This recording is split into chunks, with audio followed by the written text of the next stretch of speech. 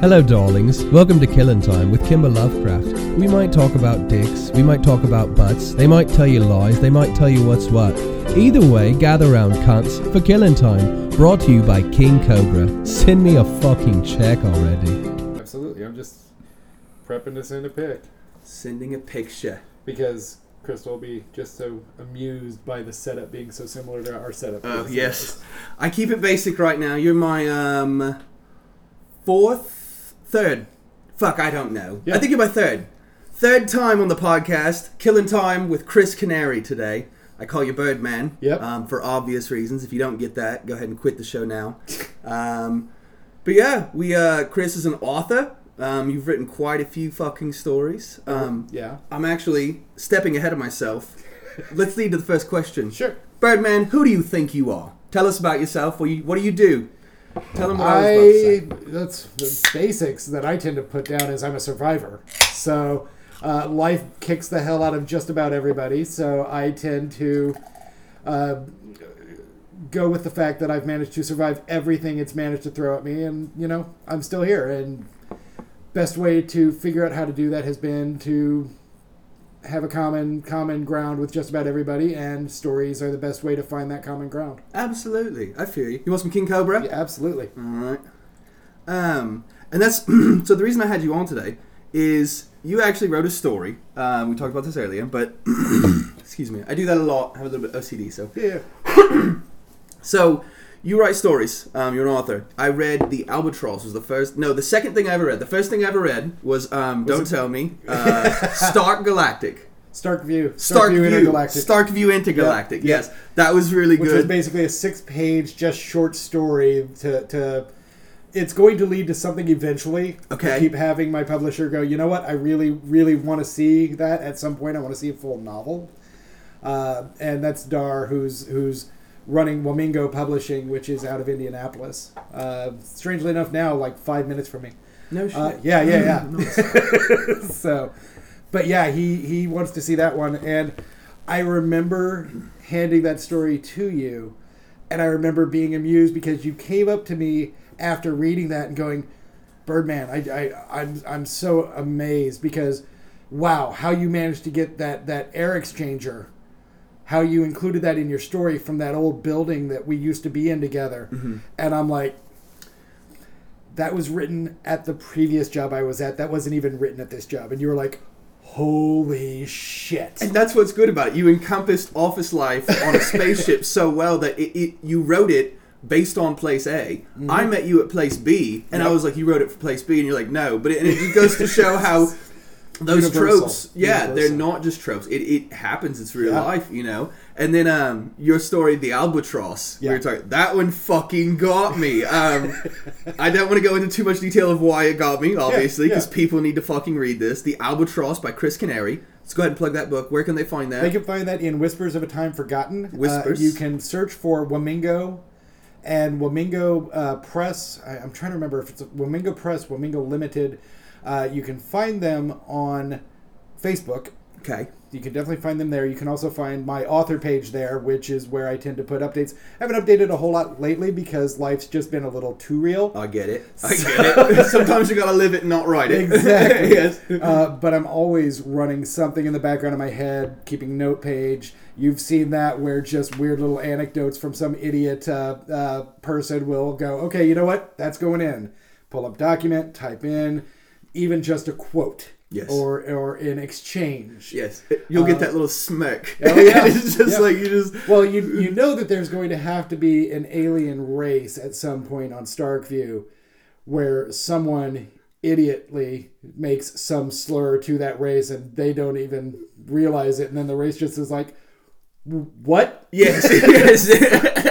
Inspired by real life, is how it tends to go. And those are the best stories to me, is the ones like we talked about that are universal and that you feel it on a fundamental level.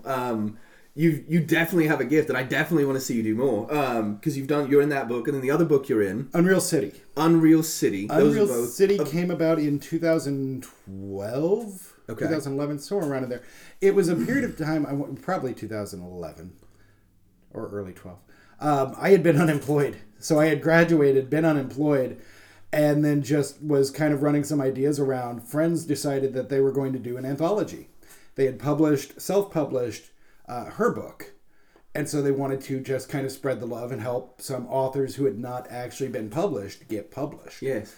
And the story I came up with, they said, you can do whatever you want, but it has to be in Indianapolis.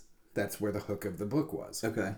So I came up with a post-apocalyptic Indianapolis completely burned out, and it's this whole world that I've not done anything else with. Okay. But this was just two travelers coming from Ohio, traveling through Indianapolis and going up towards Illinois. Okay. The burned out remains of Illinois at that point. No, they were going to St. Louis. That's right. Because the arch is a whole thing. Okay. And I basically said, hey, I'm interested. What would you like? And they said, well, we see from how you post on Facebook that you can actually write full sentences. And I'm like, okay, well, that's a start. Yes. So I with Unreal City, the story is entitled Hand of Victory. Okay. And so it is these two travelers. Magic has returned to the world. Nice. And everything is burned out. You've got different areas that are ruled by different monsters. Okay. And so these travelers are trying to find out what the fuck happened. It was a first story. It was a first published story. Okay, yeah. So it's got a little bit of rough. And in writing it, I had one of the best things in the world. I had an editor who was willing to edit and not turn the story into their voice. Nice. Okay. So editors sometimes will do that. They will write what they will edit in a style that they think the story should be told. Exactly. Instead of helping an author go, hey, this is your voice. Yes. That same story I had also sent to a friend of mine who has been writing for, I think, 30, 40 some years, and said, I would like your input on this. And she responded back to me and said, you really don't. Because she has gotten so many people who have wanted her to help them be better authors. And I'm like, no, I know that you are going to hammer this with a fine-tooth mallet. And that's going to help me evolve this. Yeah. So she came back with a whole list of things that she thought were wrong with it. And then she had a little thing at the end that said, however, on some of these things, if you're going to change them, if you're already hesitant at all, then change it. Because these are where I see problems. If they were not, do not change it. Because at the end of the day, this story needs to be in your voice. And those are words that I've pretty much taken from then on. That's awesome. I've evolved storytelling style. Yes. You will notice a leap between reading Hand of Victory and The Albatross. And if you go, I think, the Quantum Leap story that I did in between, there's a bit of an evolutionary step there as well. But when I was writing for Des Krakenhaus, is what the name of the publisher of Unreal City was. Okay. When I was writing for them, they were going to put out an anthology, and they wanted it to be Victorian romance, which most people think romance. They're like, I can't write that. And I was like, wait a minute. The actual definition of Victorian romance is high adventure, like Wells, Verne, that style. I'm like, I could totally do that. Yeah. And so that was where the seeds for The Albatross started to come about. Okay. So it was like high adventure, the late 1800s, we can do that. And so I just kind of started putting some ideas together. And Neil Gaiman, who is one of my influencers, I'd say between Gaiman, King, and a majority influence from an author by the name of Joel Rosenberg, who passed away about 9 years ago, I think, 8 years ago. But those three are the prime influencers on where my storytelling styles started, as opposed to where they started to evolve to. Okay. They also happen to be my three favorite authors. Right. So everybody says King. Everybody now says Gaiman, especially if they're into fantasy. Few say Rosenberg. So he did a series of books called The Guardians of the Flame, which dealt with gamers thrown into their game world. Okay, all right. The first book was called The Sleeping Dragon. I would recommend that to just about anybody that likes fantasy. Okay. But The Albatross, I had the ideas. I'm like, you know what? There's a fair bit of Pratchett influence in there as well. In fact, there's one flat-out shout-out to Pratchett in the middle of the book, or the middle of the story, rather. And I just was like, I have this idea. I don't know where I can go with this. And so I hit writer's block. And it was one of those where it's like, what the hell do I do with this? I have this idea. I know where I want this story to begin, where I want it to end up. But how do I get it there? And as I was talking to Sherry Priest, another author, at In Conjunction, a local sci-fi and fantasy convention that primarily is focused on writing, literature, I was talking to her, and we got on the topic of public domain characters. And as soon as she and I had gotten talking on that, about an hour later after I'd gone and done something else, a figure from the past just kind of sauntered out and walked in front of me and said, "Hey, I understand you're having a problem with your story. I would like to offer my services to assist you." And that was the character of Emperor Norton. Okay. For those who don't know, Emperor Norton actually did exist. Joshua Abraham Norton. He was a man in the late 1800s who was putting a lot of his money into shipping rice because he was going to ship it and then make a profit on it. He was buying it cheap and then going to make a profit on it because there were problems with the shipping lines at the time. Well, he ended up getting he lost all his money because his ships were delayed, I believe, in a storm, and other ships arrived first, and it just crashed the market. Gotcha. So he kind of went insane. Yes, I imagine. That's a rough go. Damn. Declared himself emperor. Okay. And was basically this kind of transient around the streets of San Francisco. I think it was San Francisco. It's been a while since I've read it. I read the the biography on him, where it was talking about his entire life. And I would go through and I would copy and paste snippets and go, okay, this was something he believed in. He believed in technology. He proposed basically the Golden Gate Bridge. Okay. Years before it was even thought of. Yeah. And he just would sell his own currency. People took pity on him. But he had a really very interesting mind. And so being able to look at that character, read his biography, and go, I can put snippets of him in an alt-Earth where he survived and something changed so that he was able to actually become a major character. Yes. So I haven't gone into a whole lot in that story, the background, and I will in a future story because as having read it, you're aware that character is well able to be reused. Yes, very much. The so. character of in a lot of clever ways. William You Tempe. didn't write yourself into a corner or anything. No. Like that was really fucking cool. I was just sitting there and all for a second. Like it felt like I was watching behind the scenes commentary. I've never talked to anyone about that book, so it was so cool to hear how you created that because what I saw as a reader was just it was amazing, and I was like, holy shit, like. It's with, like I told you earlier, when anytime anyone hands me a story, I'm like, all right. And then I read Starkview. Right. I was sitting at my old house on the front porch, put it on my Kindle because you sent me a digital copy. Right. And I fucking read it and I was like, oh shit, all right, Yeah. And then you sent me The Albatross. Yeah. And I sat down in one go and fucking chain smoked cigarettes and read that motherfucker on my porch. And I was just like, holy shit, like... That's fantastic. Yeah, like the twist is a little bit of fun. With and see, I didn't even want to mention the twist because when people know there's a twist, but like it's fucking phenomenal. Yeah, like it was impressive, and to know that was because you told me it was based on a true person. Well, the side character. Yes. The one who ended up being because the whole point of the story is that the Emperor is being taken on a brand new airship. That is the fastest one. It's small, it's sleek, it's fast, and he is going over to China to renegotiate the price of rice. So once I had that as a hook, I was able to go, oh, well, hell. The story just kind of started to flow in different pieces. And it's fantastic. You tie everything in really well. I'm legitimately impressed, which is why you're on here today. Fucking A. That was a great introduction. That's who we've got today, folks. Motherfucking Birdman. So, we're going to dive deeper now. Sure. What would you rather be doing? What would I rather be doing as in overall in the world? You could literally be doing, within reason, anything you want. What's a good day for you? A good day for me is where I wake up, I go to the computer, I start writing, and the doors for all of these various worlds are open. I believe that on the Facebook author page, the image that I say is, you should see the worlds that I see, which is kind of co-opted just a little bit from the TV show The Dead Zone. Okay. All right. But it's literally going and writing and just being able to translate these words out so that others can accept them and see them. Yes.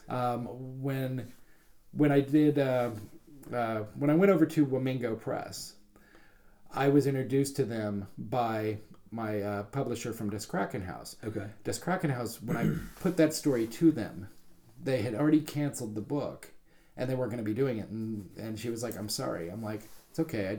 It was a good story.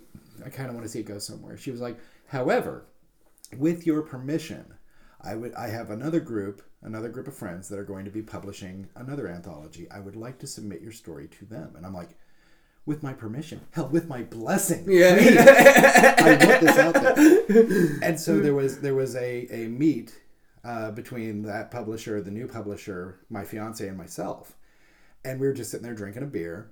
And one of the best compliments I got from the former publisher was, you will have no problem with, Chris, as far as an author. He does not have the standard author ego. And I'm like, there's no reason for me to have the standard author ego.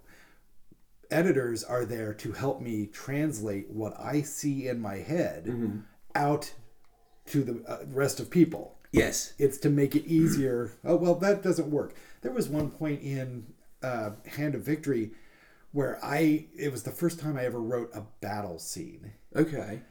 And the problem was, I believe it was page 19 of the story. My editor said, "The story, I like where you're going with this. You might want to change this small element. However, page 19 is a hot mess." And I'm like, okay, yeah, no, page 19 was a hot mess. Yeah. I had been writing the story for practically 2 days straight. Okay. I'd been unemployed, so I hadn't focused on anything else. Yes. And so I was just writing through, and page 19 was so near the end that I started to rush. I get it, yeah. And so one of the takeaways from that was, take your time. You need to take your time when you're crafting this. Think of what's, what is being said, what the people are going to read, and make sure that every step leads to every other step. You can't take shortcuts when writing a story. Yes. And that's, speaking of shortcuts, I talked to you earlier. Normally, I forgot to give this to you. It's the first thing I did. We got wrapped up in the story because I wanted to get that out there, and because that, holy shit, again, the Albatross, folks, is one of the greatest things I've ever read. I'm not just saying this because you're on my podcast. I've said that before I even had a fucking podcast. It was fun. It was fun. And that's good. And that's the whole point with writing the stories is, if I'm not having fun translating all of this in my head out to others, then there's no way any reader is going to have fun. So it has to be enjoyed. Exactly. And I paint by emotion. Yeah. Yours is the first painting I did where I was listening to Sepultura and just let it flow. Yeah. Normally it's more chill, little Pink Floyd, little Muse, like some fucking Black Holes and Revelations. Yeah. I like to keep it, and just think about it. And yours, I was like, all right, we're going to get here. So I've got a painting for you. Okay. I give this to everybody.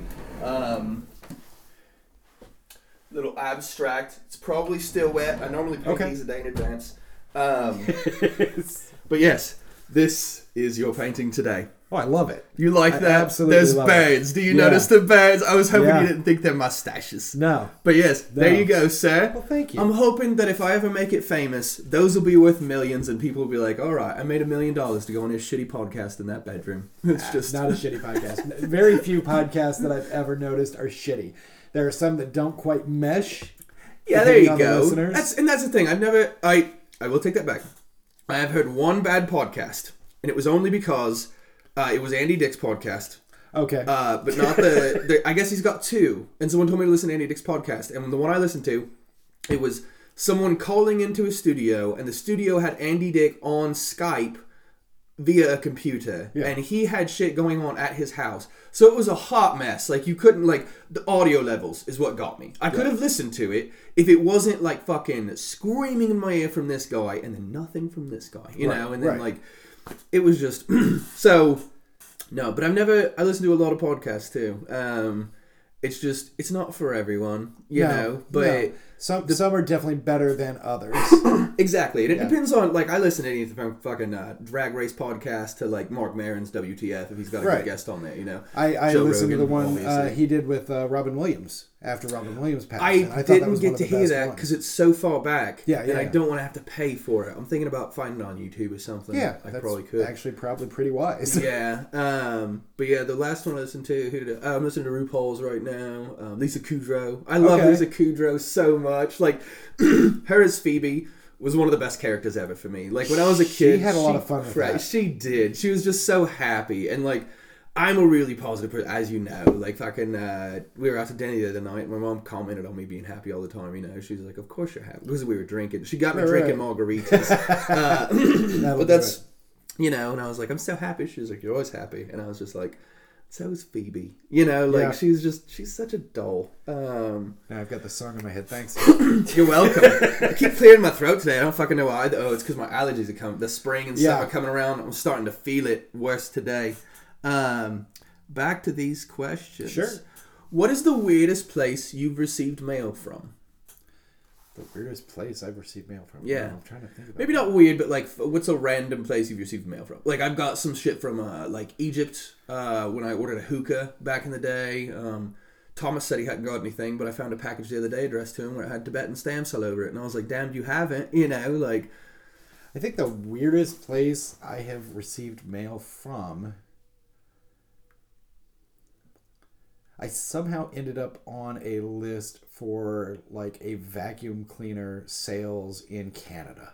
Okay, all right. And I have no idea. We don't have a Canada on the board yet. Put Canada on the board, folks. I don't know how I ended up on that list, except for maybe there was one point where I went on a vacation with a friend to Canada, to Toronto. Okay. And I remember it was a fun vacation. I don't remember how I would have signed up for anything on that. I mean, I went to the oh god, what was it? The Toronto, the Needle, whatever. Space Needle. Not Space Needle. Space Needle's. That's in Washington. Yes, but it was basically the equivalent. Okay. Because there was a picture of me looking through the glass from way up high. Fuck like every two bit of tiles. Fuck every bit that of were that. just glass, and I remember just standing there. I think I took a picture of myself with my head leaning down on the glass. I can't do it just thinking about it. I hate that. I fucking hate heights. Like, there's that one in Chicago where it comes out a little bit, and I was like, no, you're gonna fucking fall to your death. Heights fuck me up too, but that's one of the reasons why I've jumped out of a plane twice. Ew, on purpose? Yeah. Oh god. Yeah. Like, no, I can't.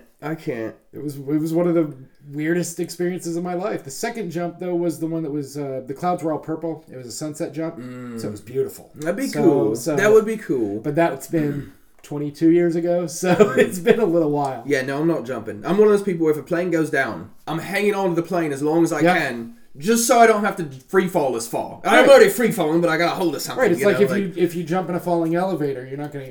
I like to think that, and I hate being somewhere when it's raining outside and I gotta take the elevators. Yep. Oh god, it's such a fucking night. We've talked enough about fucking nightmares. We don't talk about those. Nightmares are great for storytelling. So, well, speaking of nightmares, how many White Castles can you eat? About 15. You think so? All right. I've had a lot of varied answers on here. I can't do them. It's just, but half a suitcase. Yeah. That's what Milo also could do, half a suitcase. Okay. Dan, codename Edgar. Yeah. He says that he can do 20. I was like, whoa. Yeah, I've said for a while that I thought he might be overfull of something that those would help produce. So I miss him. Yeah, it's. You said he was on the show.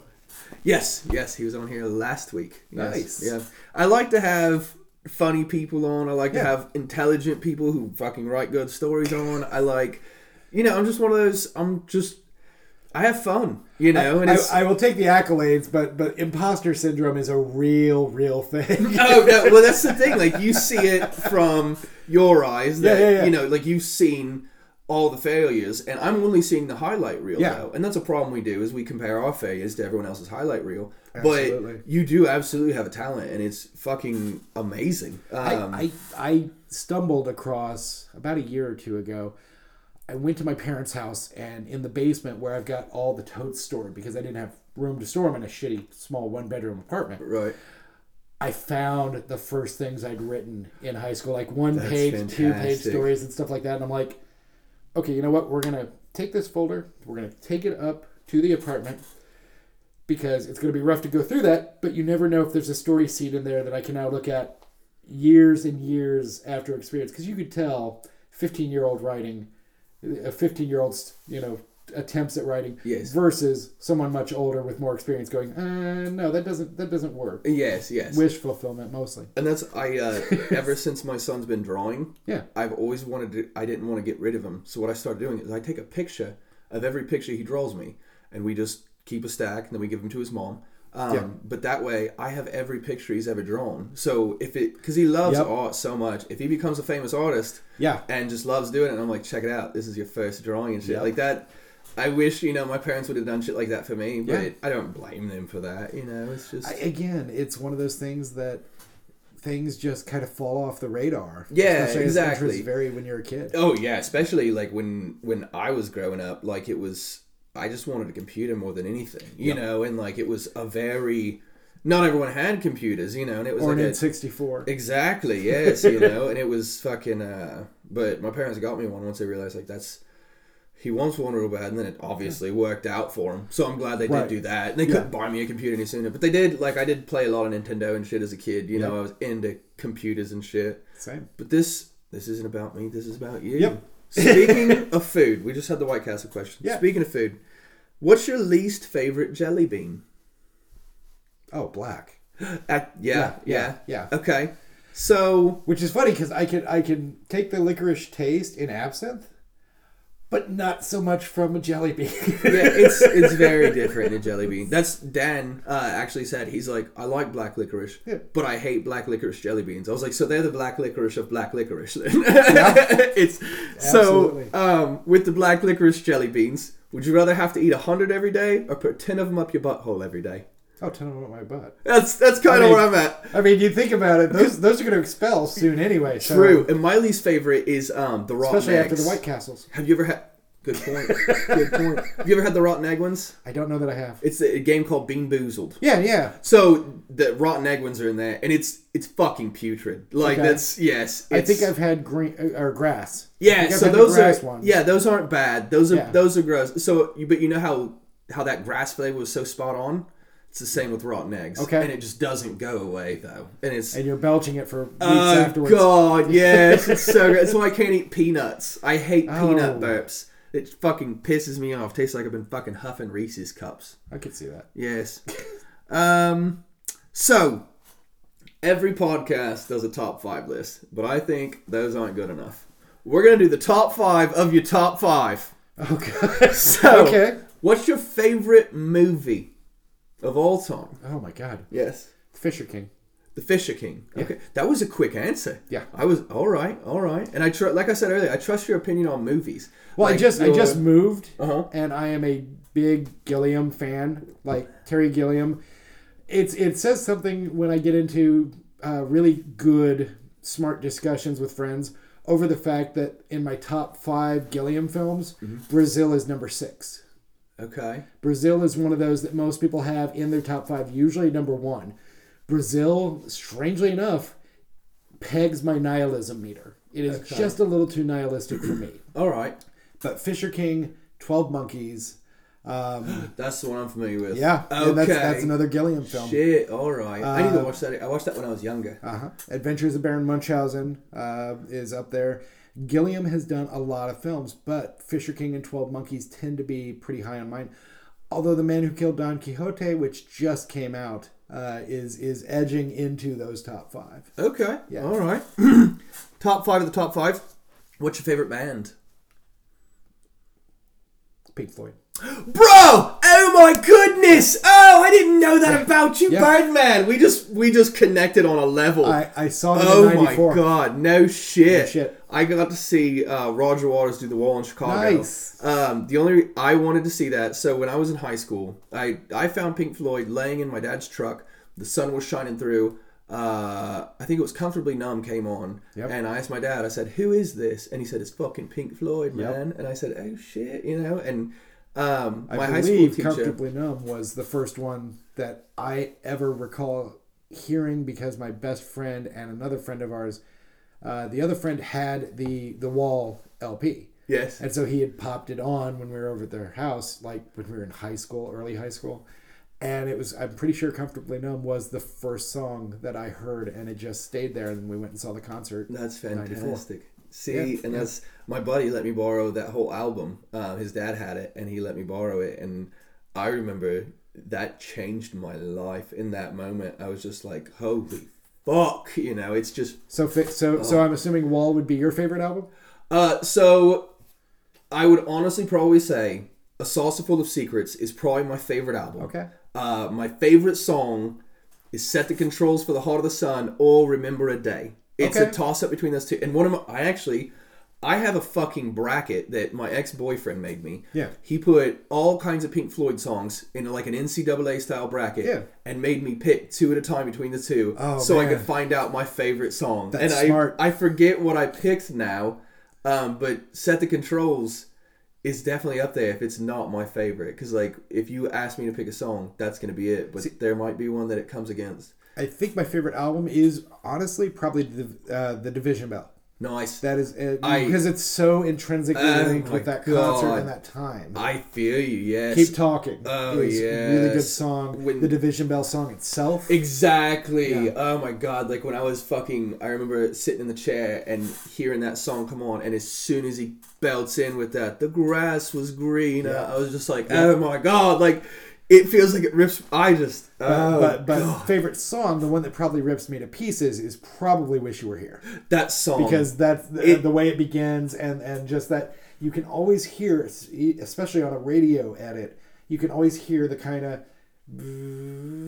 sound at the very beginning of it. Yeah. And it's just a very subtle audio trick. But it makes all the difference, Yeah. like when you have, because that's what Pink Floyd was, is it was Yep. that attention to detail that just like, oh, it brought so much to life with it. It's, oh my God, I'm so happy. How did I not know that about you? I don't know, Like, because we talk a lot. I figured like, that would have came up. what is today? Today's the 20th. So 6 days ago. 6 days ago was 25 years since that Pink Floyd concert. Oh wow, Yeah. that's wild.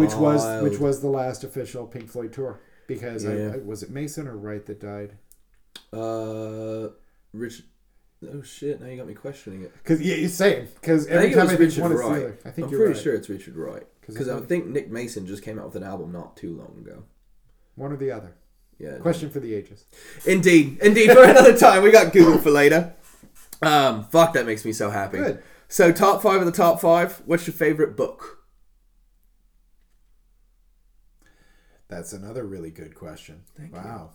That's impressively good, because it's hard to sort them down. Exactly. Anyone Yeah. can do, these are my top 5 things, and it's easy to compare it. But when you make someone pick the one of... I think I already mentioned it, The Sleeping Dragon.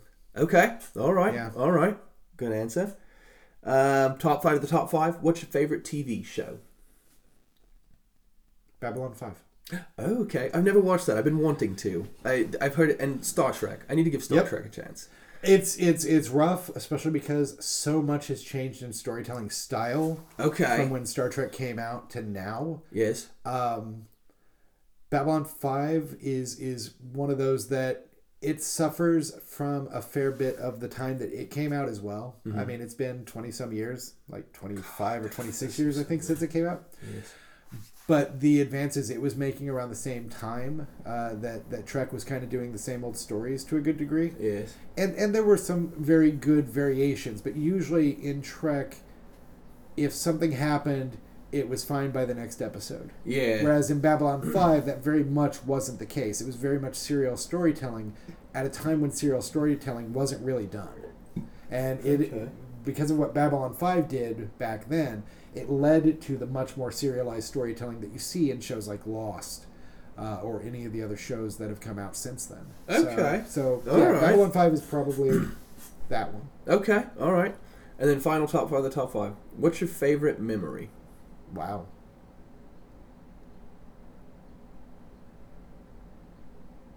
honestly, it is probably that Pink Floyd concert I was just talking Fucking about. good answer, man. Yeah. That was one Because of my I remember the four of us that went to that, and I remember if you ever get a chance to see Pulse, Okay. which I believe is I've seen that. I had it on DVD. Yes. Same here, Wembley Court, I believe Wembley Court, or the Royal Court, but basically the shaking of the lights. Yes. When the lights will come out straight, and then it'll hit that guitar chord that shakes, and you see the lights shaking with the chord. Yes. Seeing that live. Oh, was God. fascinating. And the other fun, interesting additional bit of that story was that 2 seats, I believe, to the left of me at that concert, I smelled a smell I hadn't ever identified before that. But I was able to identify it there, and then behind me, and then to the front. Yes. And friends were like, yeah, you don't want to grab one of those balloons on the way out. Oh, gotcha. Yes. Yeah. See, I saw, like I said earlier, I saw Roger Waters at Chicago do The Wall. And Yeah. I seen him do Dark Side of the Moon in 2006, which was good.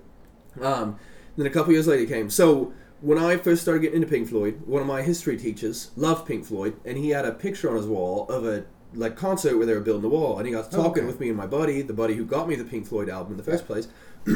He's like, yeah, they used to build a wall as they did the concert and then tear it the fuck down at the end. And I was like, oh my God, I wish that I could have been there. So when he said he was going to do the Wall tour, oh my fucking God, I was on it. So there. We fucking drove to Chicago because it was a couple years before Indiana. So I thought this could be the last one, you know? Yeah. So yes, I remember sitting in that audience, and that whole thing was so amazing. Because at this point in my life, I'd been listening to Pink Floyd for like fucking 10 or 12 years, you know? Like it's I have seen some shit through Pink Floyd. I've been through some shit with Pink Floyd. Yeah. You get it. Oh, yeah. And when they tore that fucking wall down, I cried like a baby. It was just, oh my God. It was so fucking powerful. And a random other tidbit, when my son was due, he wasn't ready, so they induced labor. So I got in my car, and I had a Zune. And my Zune went to the next song, and it was the first track on The Wall. Okay. Between all the hospital trips I had to make, I started from that driveway listening to the first track of The Wall, and I swear to fucking God, no pausing or anything. Yeah. The last track of The Wall played as I brought my son home for the last time. And I've got goosebumps right now. Yeah. It's just, fuck, man. It's just, you get it. That makes me so happy. I can't stop raving about this. Like, but yeah, that's my fucking jam. A very close second, and this is going to be one that sounds fucked up, is Sting and Lyle Lovett. Really? Yeah. That's okay. I'm just not a big enough Sting fan. It just seems quite the spread to me. If you listen to the album Mercury Rising, okay. If you listen to that album pretty much straight through, yes, you might change your opinion on him just a little bit. Okay. Because that was a good one, and he actually did a duet with Lyle Lovett on that album, if I recall correctly. I'll tell you. That was another really good concert. That was at Deer Creek, whatever it's called now. I'll tell you this. Before I found out your favorite band was Pink Floyd, if you told me to listen to a Sting album, I'd be like, nah, I'm okay. Yeah. But since I know that about you now, I'm going to give that a fucking try. Because your opinion just raised so many levels. The first 2 songs at the very least. Mercury Rising by Sting. Yeah. I'm going to listen to it. I will fucking let you know. Mercury Falling. Mercury Falling. The Mercury album by Sting. Long time.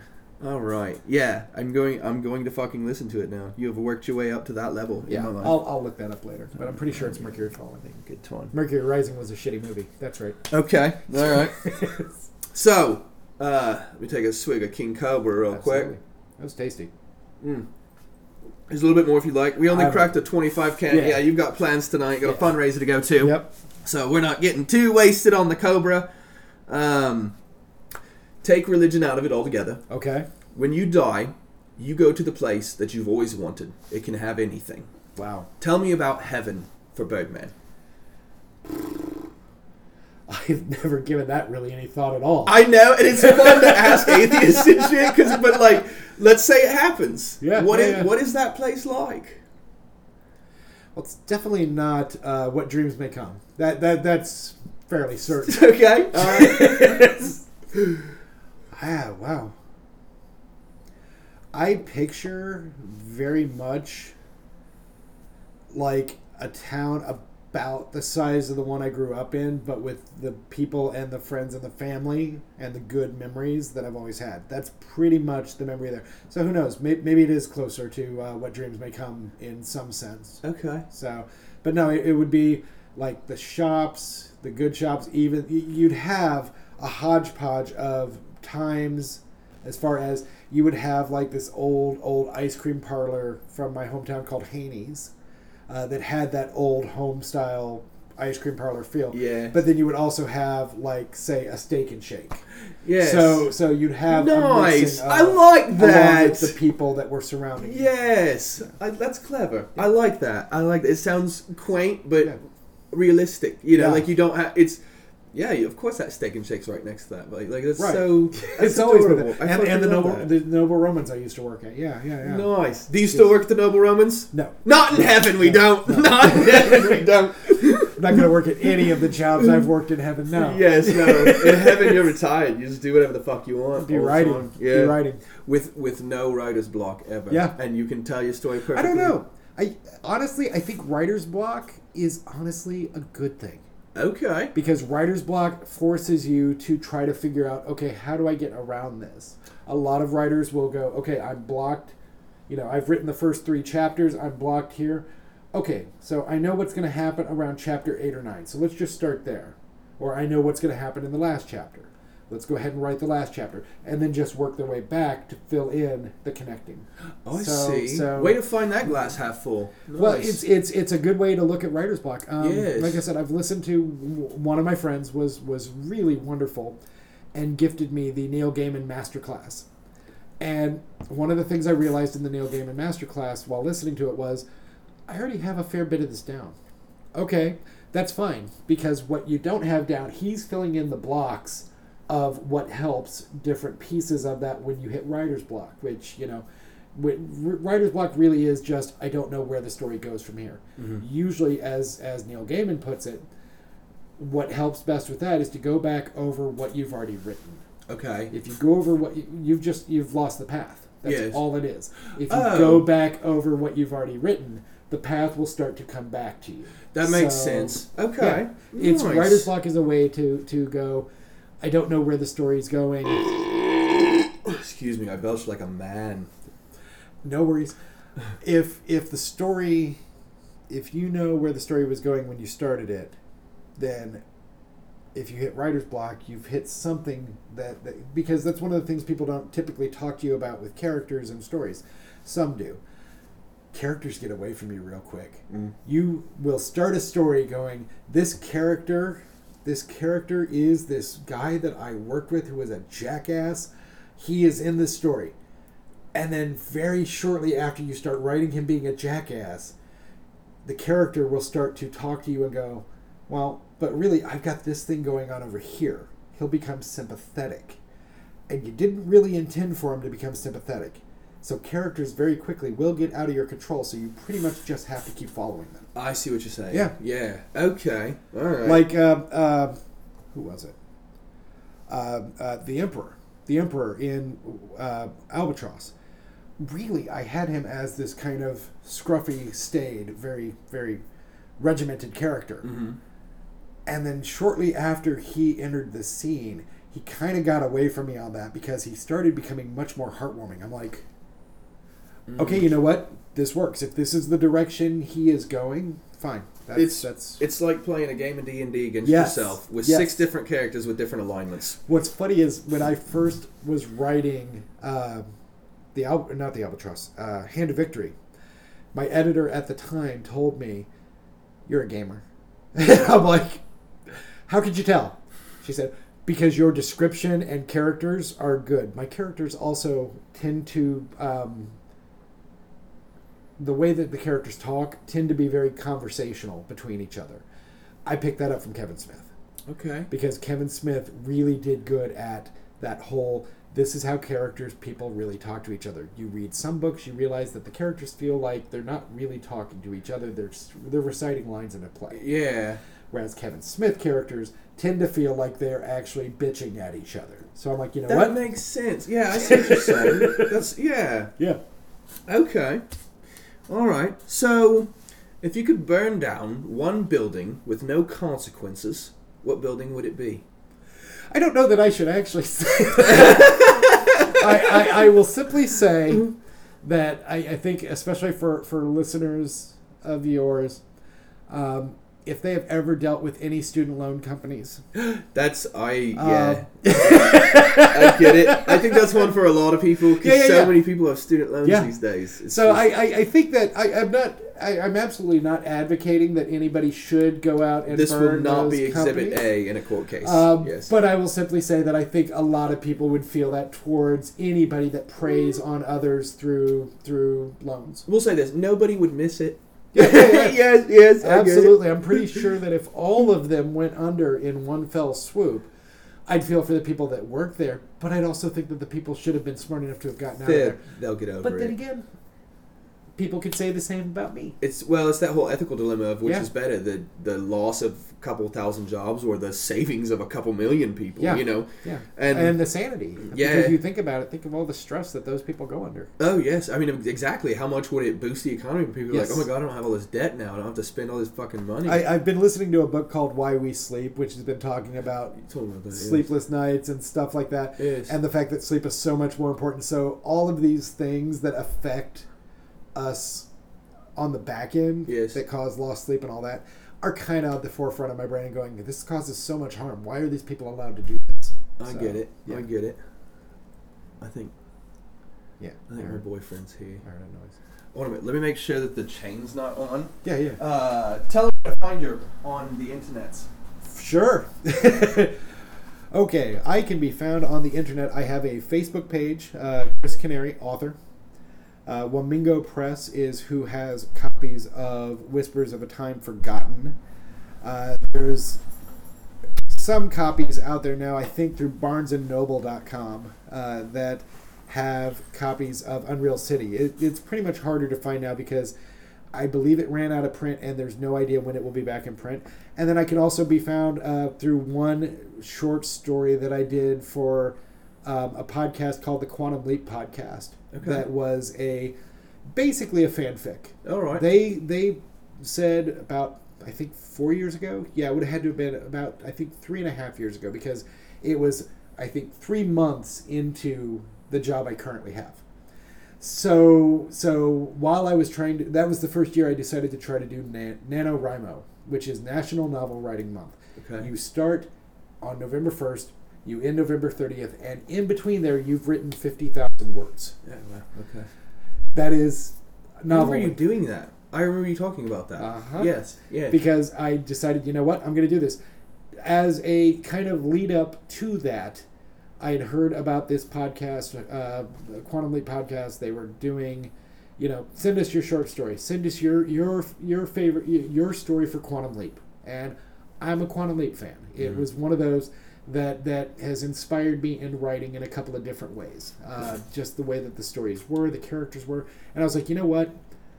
I have had a story that back in 1993, when Quantum Leap ended, I was like, there's got to be a way to continue this story.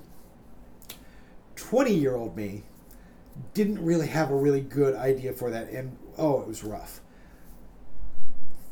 Oh, God. Let's see. 4 years ago. 40-year-old me had a much better way of going, wait a minute, there are ways to do this. Okay, first of all, let's do your research. If the story has to be set around 2000, what characters from Quantum Leap would still be alive? And how do you do that? So I did a lot of research and went, these characters probably stand a chance of still being alive now. Mm-hmm. And so I just came up with a story and then just kind of started running with it. And they didn't do a one winner type thing. They basically had 6 stories submitted. They picked their favorite 3. But both of the people that were hosting the podcast said that they told me offline that mine was their favorite. Nice. They announced it. They announced mine and 2 others. They said mine was the most fanficky of the bunch, but it was well written fanfic. Nice. And that as fans of the show, they really appreciated it. Yeah. So that one, if you search, I believe it's Quantum Leap Reflections and Repercussions. Okay. That you can find that story there, and that was one that was written between between Hand of Victory and the Albatross. Okay. So that's another one of those. I was talking to you earlier about evolutionary steps. Yes. So you can definitely see style steps as far as evolution. That's one of them. Yeah. All right. Nice. So, our final question today, before our final segment. Yeah. Final question. If you had a billboard in downtown Indy, what would it say? Be kind to one another. Damn, I love that. That's everyone's got some good ones. Yeah. It's always been wholesome, and I really like that. Yeah. Because it's the one thing we tend to forget is we get caught up in all the shit that we're dealing with, and we tend to forget that we are the heroes of our own story. Yes. And everybody else is the hero of their story too, and there is some overlap, and sometimes we're villains of somebody else's story. Exactly. So, yeah. I was watching a Netflix series called Terror Close Calls or something like that. Yeah.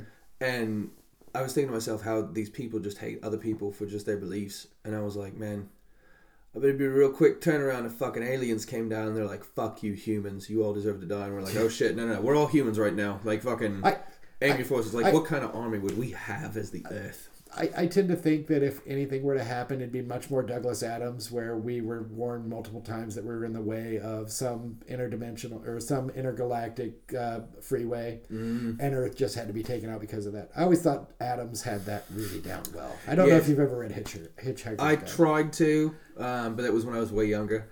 I should try now. Yeah, because I'm looking for books to read. Yeah, I'm betting that the adult you would have a much better grasp of, okay, you know what, I see what he was doing here. You're probably right. And if you got to watch any of the Good Omens series that was on Amazon, both Gaiman and I believe Pratchett were very inspired in several ways in their storytelling styles by Douglas Adams. Okay. So Adams influenced a lot. Nice. Especially anybody sardonic. Okay. All right. Yeah, that's going on the list. I'm going to fucking... Because, yeah, I've been thinking about buying a new Kindle anyway. That'll be a perfect way to break it in. Absolutely. Well, all right, Birdman. Our final segment. I'm going to do your nails. Okay. So we're going to take a quick break. We're going to get some acrylics. And we'll be right back, folks. Okay.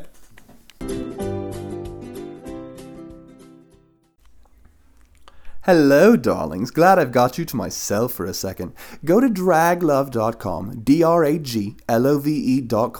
That's where you can find all the beautiful things about me and that I do. I don't have to sit here and plug shit all day like I used to, and it gives me more time to talk to you. But I don't want to. Draglove.com. Sure. All right, and we're back again. I am putting the acrylics on, Birdman. We were just mentioning... the pictures of Chris Evans on the internet right now of him wearing those nails. Oh, that one's a little crooked there. There we go. It's okay, I was about to grab it. That's what she said. Uh-huh. I did it. I think that's the first time we've done that on my podcast. I could see that. Yeah. Let it be the last. Oh, was that voice, huh? Yeah, you know, I've got a personality thing going on, I think. This is just... Personas work. They do. Well, case in point. Yeah. Because this is my thing. I couldn't talk... If I try to talk like a girl in my regular American voice, I sound really fucking stupid. And me and my friend Easy Money, we always talk in this British voice. And it just stuck. I was like, oh, darling, I can talk like a girl. Yep. I'm amused. You made me sit here and go, wow, I should go watch Priscilla again. I just saw that for the first time like 4 months ago? No, closer to 6 months ago. Yeah. I've never seen it. I think you would enjoy it. This nail polish here. This is new, so hopefully it looks good in one coat. Yep. I don't like to keep people tied up for hours waiting on their fucking nails to dry. No worries. We'll find out soon enough. Oh yeah, that's going to show up. I need to not yell because I'm right here in the microphone. Normally I'm a little more free with this, but you're going to that fundraiser and I don't want you to show up with crazy cuticles. No worries. But yes, let me move this closer to you. Apparently our favorite brewery is up there as well. What's your favorite brewery? Scarlet Lane. Scarlet Lane, where we go once a month. I think it's I can't remember if it's the first or second Thursday. I think it's the second Thursday of the month, and do horror pub trivia. Nice. Yeah. Yeah. At one point where we tied for first place, but there's one team that pretty much has had a lock on it for the last several months. Oh, one of those teams. You know what? They're good. They're there. They're having fun, and they outplay us. They have more of the exactly. Yeah. That's the point. People hate when people show up and dominate trivia, and it's like, well, I mean, if you did what they did for as long as they have, you'd know the same shit. Exactly. And the fact that we can come in second or third usually is a good mark on us anyway. So exactly. At the end of the day, as long as you're having fun, that's all it matters. And the fact that I get to host categories. I get to host 2 categories next month. Ooh, nice. What are your categories going to be? Can you tell us? One of mine is going to be taglines. Okay. All right. Yeah, because I'm like, you know what? Movie taglines are fun. Like the obvious one, they're here. Oh, aliens. Poltergeist. No. Oh, Poltergeist? That was really? Yeah. Talking about ghosts? Yeah. But I'm just going to choose a whole bunch and go, hey, you know what? Let's see how this works. The other category I'm not real sure on yet, but I was like, you know what? I enjoy helping. Holy Gale is the hostess for that, and it's a lot of fun. So nice. Birdman, you look banging with some orange nails, girl. Yeah. Oh my God, you are fucking killing this right now. This is. I have an ex that would greatly appreciate that. Your spirit animal is this orange nail polish right now. Yeah. I'm gonna tell you that. And I wish guys could wear nails and nail polish like this more. Like, obviously, I don't give a fuck, but like, as a straight man, you get a little more shit for it. Like, a little bit, but you know what? Yeah. Exactly. Like, it's just I like it because it adds. Like, I match my earrings to my clothes and shit like that. Like, I like to have everything looking on point, and I think that's why I end up getting compliments. Is I'm putting together a whole piece. I'm not just, so there are shirts that I won't wear right now because they won't look good with my current nails. I can see that. But I couldn't go with these acrylics. Like, if I cut them, it'd be a different story. But I mean, these are fucking huge, and to have no prior training with them, like. Everyone always asks when I put them on for drag, they're like, how do you wipe your ass? And I say, oh, darling, I pay someone to wipe it for me. Yeah. But in reality, I'm not that rich, so I don't know what I'd do if I had these on permanently and had to wipe my ass. Like, I have a lot of shitty nails, I suppose. I'll poke my eye out with these, Yes, exactly. And I wear color contacts for a drag sometimes. So there's a... Oh, we'll pop her back on. Yeah, you'll probably need to. Yeah, definitely. Because I'm sitting here. You're going to be immobile for a second. Yeah. But it keeps you here. You can't run away when I ask the hard-hitting questions, which are non-existent. Exactly. But if I ever had hard-hitting questions, this is where they'd go in the podcast. I can see that. That's a smart idea. Can't get the door open. Captive audience. Fuck up your nails. You neglect to think of feet. I mean, you're not wrong. And I'm not going to stop painting toes, too. That'd be weird. I mean, my guests might like it. I mean, I feel like that one's gonna. We're gonna adjust it. I feel like it's gonna shoot off on me. It might.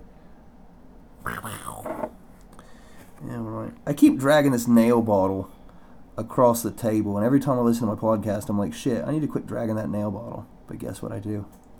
I drag that fucking nail bottle, and I talk right into the microphone. It's your podcast. Ooh, flip this nail just a little bit for me. There we go. Yep. I don't want to get it on your real nail. But you gotta be looking good for picture time, I'm off eventually. It's the signature trademark. I don't work for 2 days, so Oh yes, you're not wrong. It's one of the nice things. And let's be real, if you showed up to a fundraiser like this, people would be like, damn girl, those are some nice nails. Maybe. Be real tempted. And that's the thing, if you really came to get your nails done for a fucking fundraiser, I would have you decked out in diamonds. Yep. Fucking offset nails. Yeah. Looking good in orange. It definitely needs a second coat if I was going to do it professionally, but I like this little polish. There you go. Now you know what it looks like. Yes. Which is handy. Hell yes. Well, fuck yeah, Birdman. Fucking looking great. Let me get a picture. Let me get these lights up. I'm going to try to light it up a little bit better. It's not optimal, but there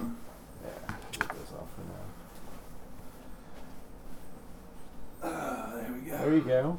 Get some light going. Yeah. And then, you grab that bad boy. And then, oh, I like that. Yes, I like that. Let's get a nice one of Birdman.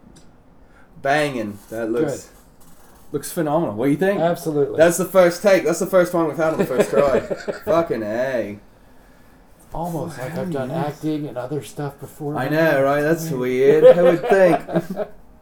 Well, Birdman, you got any final thoughts for us or anything? I always hate final thoughts. Final thoughts always sound terminal. And, it's loaded, I know, But as far as final thoughts, I had a good time just hanging out, chatting. It was great. I love the behind the scenes of your stories. And again, we can find you through Wamingo Publishing. Yep. WAMINGO. Yep. Correct? Okay. Exactly. They put out books from Jeremy Lee Riley, who also had a story in Whispers of a Time Forgotten. Okay. Cassie Smith had a story in there. Rose Strife had a story in there. Dar Parsons had a story in there. Excellent.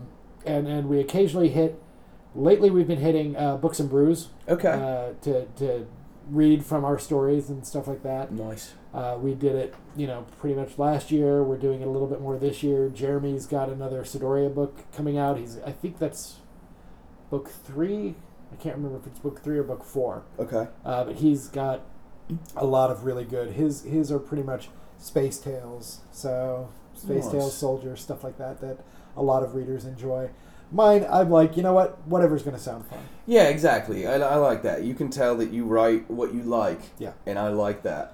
And it makes sense now that I like your stories because you think on the same wavelength to like Pink Floyd. So you got that brain frequency. It's one of those that's a little bit off and a little bit odd. And, exactly. And causes people to, wait a minute, what did I just It's so see? refreshing though. Yeah. It was such a good read. Definitely want to hear more of that stuff. Yeah. Oh, I'm still glad. I still remember when you first came back from reading Starkview Intergalactic, which is an oddity because that's going to get rewritten at some point because that was written first person. Okay. Of course, that had to be written first person for that type of story. Oh, yes. Now to change it so that it's more accessible in a third person narrative. So, okay. Yeah, All right. Work. Because it'll be a lot of fun. But again, for Starkview, it's one of those that I was like, gee, how can I make this story work? And it's like tech support on the Enterprise is basically the hook for that. It's like. It's so clever. Yeah. It's very clever. One of the things, and this is one of the things that I realized in the masterclass for Gaiman, he talks about the fact that, authors are always asked, where do you get your ideas? And he got used to giving the flip answer, the really easy answer, and then all of a sudden out of nowhere, he was doing, I think, for 7-year-olds. And he was like, I can't be that asshole. Yes, he said it's basically what most authors or anyone who writes will realize. It's confluence. Mm-hmm. You take idea A, mesh it with idea B, smash them together, and then you just write what happens. Because you've lived experience. You know what's going to happen as you move along in life. So. Yes, exactly. Yeah. I keep smiling because I see your nails going. It's fantastic. Yeah. I love people in nails. It makes me so happy. Oh, hell yes. That one's going to come off soon, but well. Yeah, we'll pop them off for you before you get out of here. No worries. No. I'm not worried at all. It's like, this is fun. It looks great too. Even if you had to keep them on, I'd give you a better touch up, and then we'd send you on your way, and you'd get every boy on the take another picture and text me so I can send it to Crystal. Absolutely, can do that. Absolutely. Because right now I'm sitting here going, it's hard to get, and you don't want to get that polish on your shit. Nah. Tricky. You can see it. It is, but That's one thing I like. Dan had to do that last week. He was like, I need to try to unlock my phone and send a text message because they're just huge. There we go. I'll have you fix that one for me just a little bit. There we go. I'll just have you. Perfect. Cool. Awesome. It all works out. Awesome. There we go. And see, I managed to do that and still not, except for that one just kind of sliding. It's not too bad. There's with practice. Exactly. Typing is the big one. Yeah. Typing. It'll get you. Typing I wouldn't want to try right now. No, because I'd be like, that's not going to work out for me. But no, I had a great time. I thank you, Birdman. I am looking forward to introducing this show to several others. How many episodes do you have out already? I think you're my third. I'm the third. I got another booked for next week, and then I got a couple more guests ready to come on. I just need to get with them and get. And what have been the something range of scheduled. topics? It's pretty much life experiences. I just Nice. get people talking about Smart. what they like, what they love. We go through these questions, and what I like about these questions is it sparks a lot of natural conversation that gets you inside the brain of the person. Yep. So like, it's cool to see, just I don't know, things that you've never knew you wanted to know from people. Well, I had to sit and think for a second on. That's what I like about them. The movie. The movie came really quick because I was like, "Are you sure?" Yeah, I'm sure. That's the movie. Yeah. I recommend Fisher King to just about anybody. When I listen to this, I'm going to write those down, and I'm also going to listen to Sting. Yeah, the Mercury album. Mercury Falling. Mercury Falling, and Like I said, it's if you don't like at least the first couple of songs, I'll be surprised. That's fair. But tastes are different, so you never know. Yes, so. True. Cool. I'm gonna give it a go though. Birdman, thank you for killing time today. This has been Killing Time with Kimber Lovecraft. If you want more of me, you can actually go to draglove.com now. DRAGLOVE.com. You can find out all the projects I'm working on. There's links. It'll get you where you need to be.